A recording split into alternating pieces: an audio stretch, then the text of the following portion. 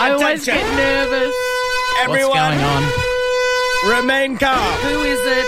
Because It's time. I'm nervous. There's a bit going on. For a surprise interview. Oh Who my is God! it? Yeah! Oh, wow. Eric Banner. My God. Hi. Gosh. Wow. Oh, Sam's gone brown. Well, Eric Banner, Morning. please take a seat, you my magnificent God. creature. Look at the volume, mate. Now, look, I've got might to need be... my mic for this segment. You can turn it off. Listen. I'm too nervous. Eric, I want to, first of all, welcome to our show. Oh, thanks for having me. Secondly, you do realise that our last surprise guest was Ken Bruce from from the famous 90s ads that Ken went Bruce has Ken gone Bruce mad. has How gone am I mad. gonna- how am I gonna live up to that? Well, you can't, but I just wanted Oh, you to know that That's the it's- arena I'm in. Yeah, it's Yeah. some stiff competition there. How you feeling? How you feeling following Ken? well, I wish I had have known in advance. That's who I was up Waved against. it off. I have had You no, could I've have done no prepped. prep. No, No, you don't need that. That's the perfect show. Eric, can I just say about Ken Bruce, though? Back to Ken Bruce. The greatest thing we found out about Ken Bruce on Friday when he was in here was that the Ken Bruce ads, which became iconic in this country, Yeah. he bought them in the 90s for $50. Like they were for $50 each, and they were being played between midnight and 6. It was just You know, off with Broadway. seven viewers. that's you all know. it- Yeah, yeah. Then the Gulf War broke, and so Channel 10 started taking the CNN feed, and all the war coverage was broken up by Ken Bruce ads, and that's what launched him. And has anyone done any investigative journalism as to whether he had anything to do with the Gulf War? Ken Bruce, is the a good puppet, point. the puppet master. We should get Thanks him for back coming in, sir. We've Pleasure. had you on the phone once because you were. What was that? Was that one we used to mystery play? guest. Yeah, we got rid of that one. But you're here for Dirty John podcast. I know, well, not Dirty John podcast. That's how it all started. But It you've did. done the Dirty John TV series. Yeah.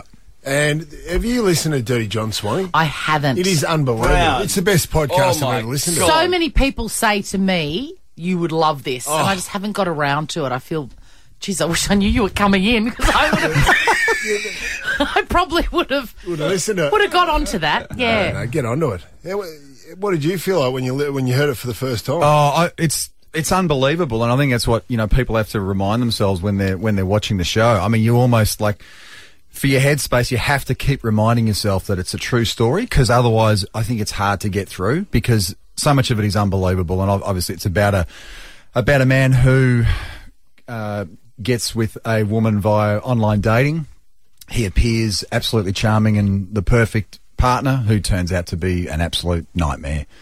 And He's like a con man.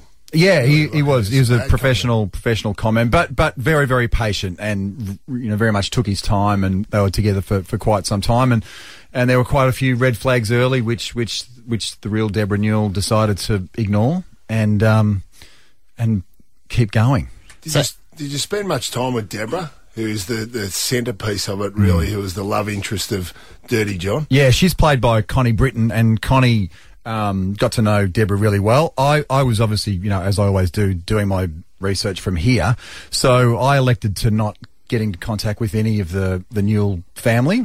And I was coming up with my own version of John based on research on sociopaths and psychopaths and all that sort of stuff. So I just decided to keep it separate until after we'd finished filming, and then I met them, and she was like, I don't know whether to hug you or slap you. Are you a true crime guy anyway? Yeah, I think we're all a bit intrigued by true crime stuff. And I absolutely loved the podcast. I binged it in one day.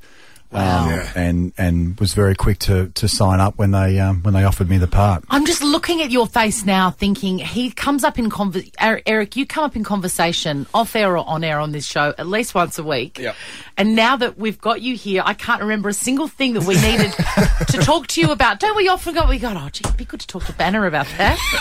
Then Yeah, we should just have him on, ready to go at any time. well, we should have a Something Banner like that. notebook in the studio where we write the questions, That's right. just in case he ever comes back There you again. go. In the preparing to work with Connie Britton, did you binge watch Friday Night Lights? Or I'd Nashville? already seen it. Yeah, I was Have a you? huge fan of Friday How Night good is Lights. Friday Night Lights? And Connie was attached before I was, so that was another reason why it was pretty easy to sign on. I'm a huge fan, and she was awesome to work with. Yeah, she does an amazing job as Deborah Newell, because it is one of those storylines where, you know, the audience can get quite challenged by a lot of what Deborah does, and Connie's amazing, and she just kind of carries you through. Netflix is so good. I'm going to admit, I just got lost in your eyes a little bit then. I'm so sorry.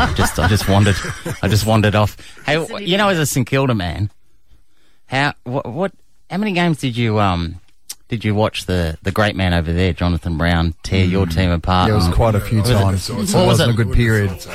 As an opposition supporter, was it Brownie a man that you admired, player you admired though? Yeah, I reluctantly admired, I have to admit.